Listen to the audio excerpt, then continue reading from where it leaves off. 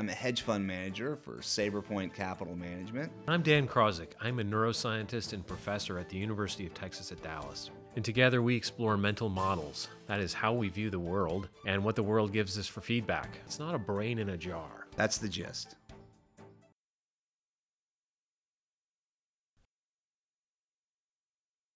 Okay, this is the Basic Human Values Theory, Part 1 of 2.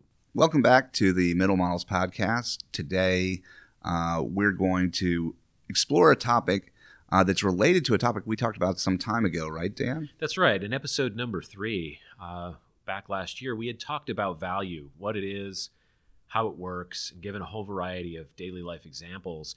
And we thought that was a very deep topic and one we wanted to revisit. So much of our investing lives, and in fact, just our purpose in life, is driven by our personal values, what we find rewarding, what we find interesting.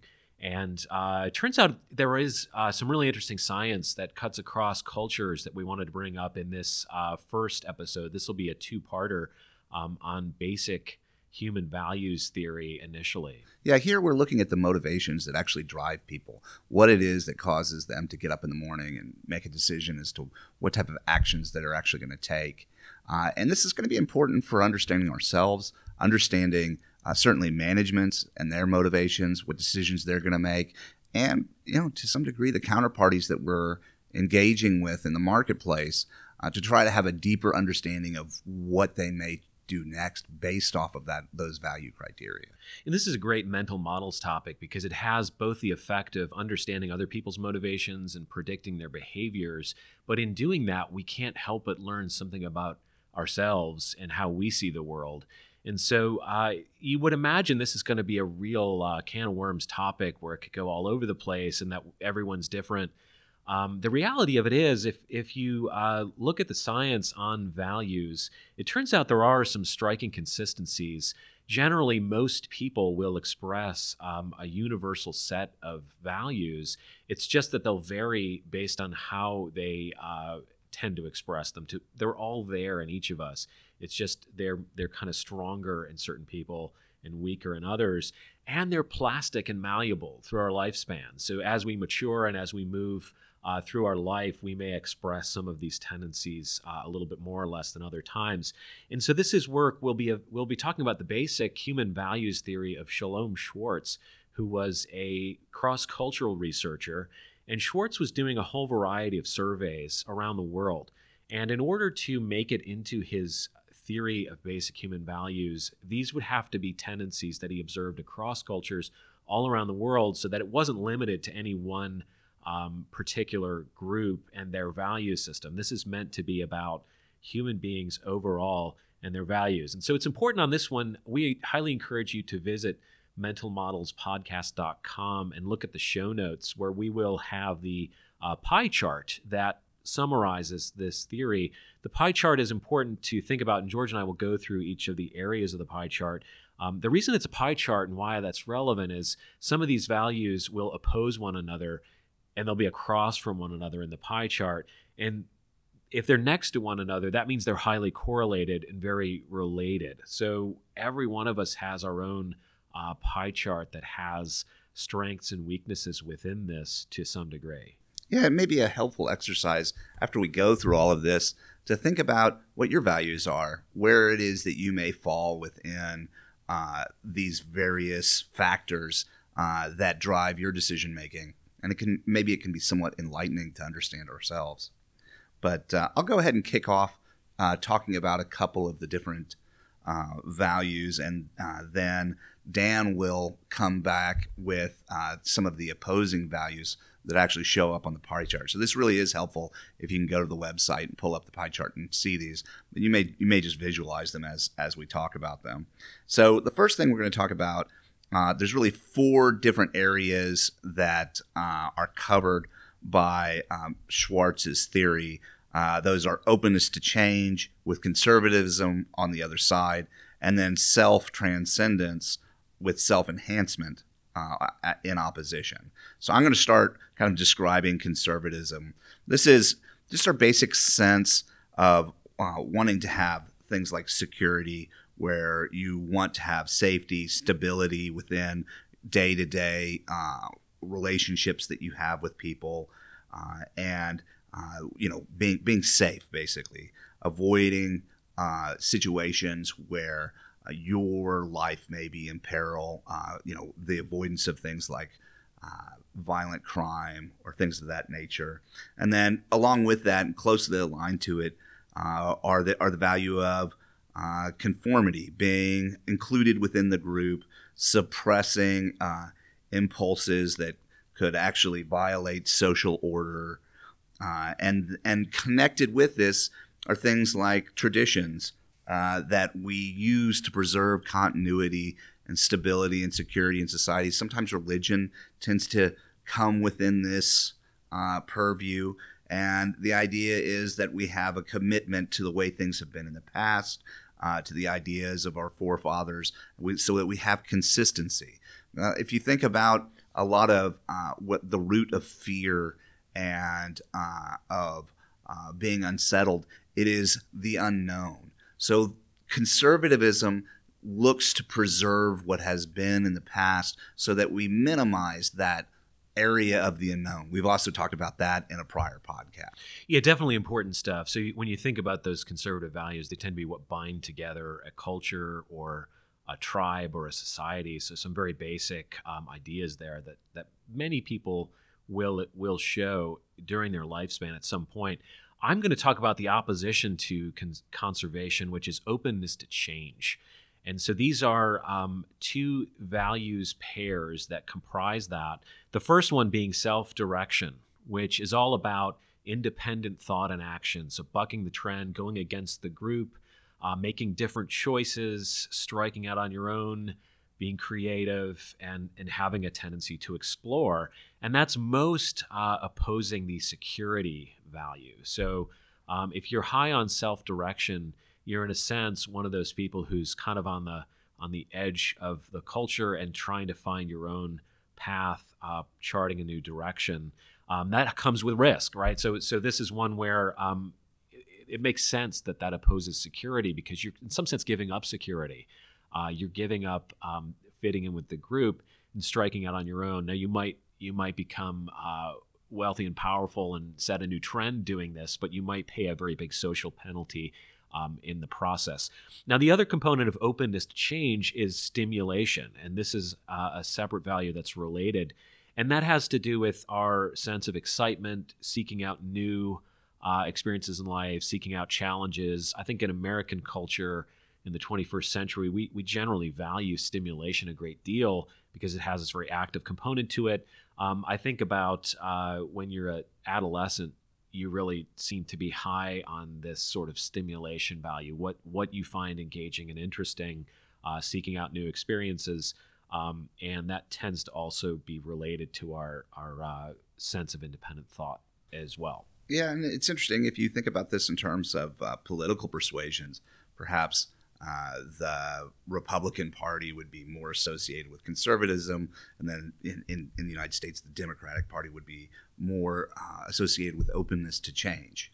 So it's interesting to think about these to some degree, because you can see them in those frames where there, you have more a social liberalism versus a very conformist or consistent traditional view of society. It's interesting historically too, because it feels like we're in different times where the conservative side, the Republican Party, is kind of undergoing this change where they have a lot of the sort of liberal values sometimes embedded in this changing dynamic.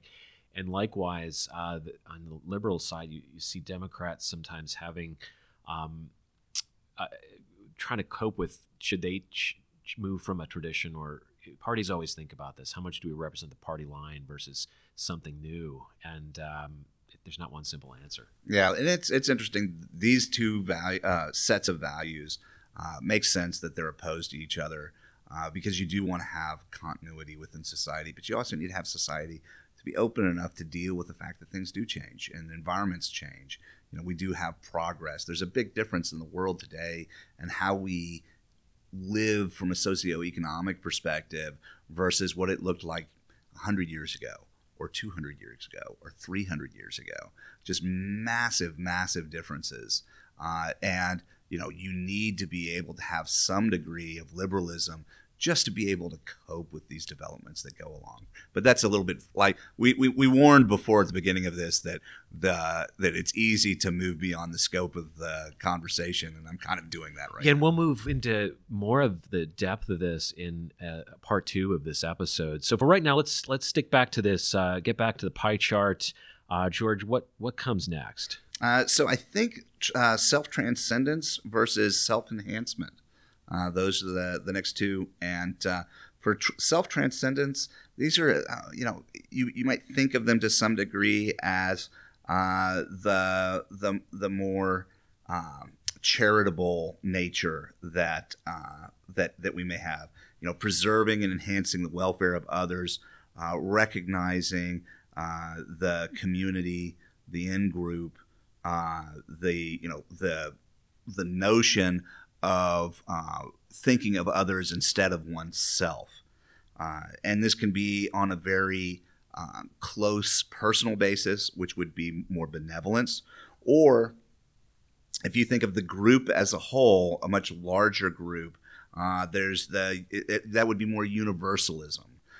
This notion that we are more than ourselves. We are part of a group, and that we recognize that others have value. And that can be a pretty significant influencer of our behavior and how it is that we choose to act. Well said. And these actually map onto Lawrence Kohlberg's moral reasoning stages, which is a sort of interesting overlap in science. It tends to be, now Kohlberg was a developmental moral psychologist, and his theory was that we kind of move from a very egotistical, self-driven way of thinking when we're young, especially in your childhood years. And as you move through adolescence, you start to widen that scope of influence to help others and be benevolent. And then ultimately, the sort of final act of the Kohlberg stages was more of this universalism, self-transcendence, kind of thinking about what's the greatest good for society as a whole. So it's nice to see some overlap here. And again, this was found by Schwartz to exist around the world in different cultures, opposing self-transcendence. So what's most opposite to it is the self-enhancement set of values. And this is all about doing whatever you can to help yourself. And this includes really 3 values, the first being achievement. And this is a focus on personal success, demonstrating your competence, meeting social standards. And that does drive a lot of our behavior, but it's very self-focused. Achievement is about you and differentiating yourself from the group to kind of better yourself. And then along with achievement comes power. It's highly related. Power has to do with really focusing on your social status, your level of prestige, as well as your control of other people and resources. And we think about this as kind of showing dominance in society when you have power. And next to achievement and power, there's the idea of hedonism. So what drives a lot of this is just the pursuit of pleasure for oneself. And hedonism tends to have, Shalom Schwartz found that it's a self-enhancement value, but it also moves into that openness to change area. And I think the reason is hedonism kind of, the pursuit of self-pleasure sort of drives that interest in stimulation and going out on one's own direction. So that's the whole pie chart. And let's talk a little about what it means. So I think of this as also related to Jonathan Haidt's work on basically our values, but our political values. Haidt is at NYU, and he was for a while doing research that was along these same lines, like what you personally valued, whether it be tradition or more of this sort of self-direction. And so some of his work overlaps. And it's important to think of this as, in individuals, every one of us shows all of these different sides of ourselves. It's just that when you test any one person on surveys related to this, they'll tend to be higher on some of these values and lower on others.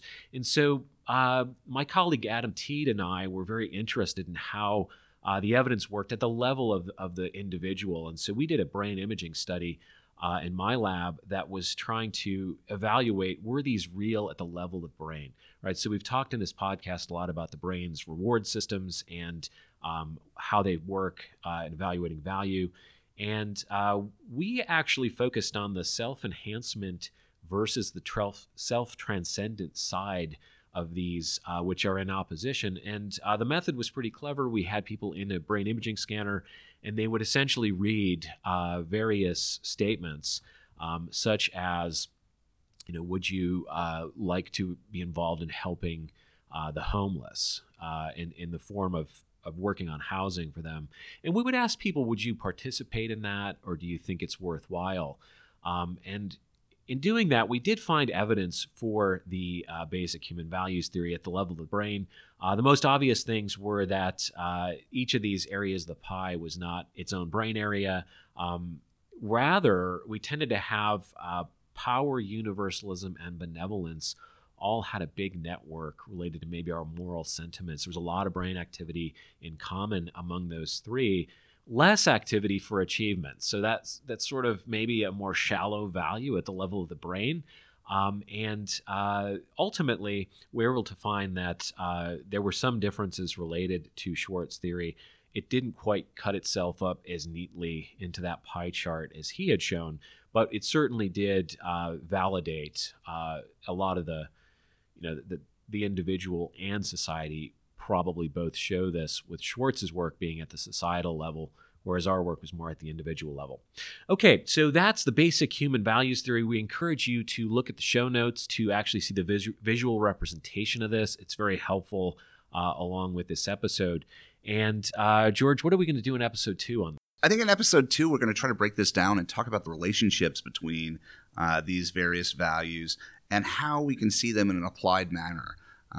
A lot of what you guys managed to see within your research. And then when we think about it in terms of how some of the opposite of these various values actually are tied closely together and have their various relationships. All right, we look forward to that, and we'll see you again on part 2 of Basic Human Values Theory. That's all for now. We'll talk to you later. Thank you for spending your time listening to the Mental Models podcast. Content matters because your brain does not exist in a jar. Please subscribe. Visit mentalmodelspodcast.com for updates on Dan and George's upcoming book release titled Understanding Behavioral Bias, A Guide to Improving Financial Decision Making. Also available on mentalmodelspodcast.com are show notes, book reviews, and upcoming behavioral finance seminars with Dan and George. The Mental Models podcast can be found on SoundCloud, iTunes, iHeartRadio, and Twitcher. Please subscribe, and thank you for listening.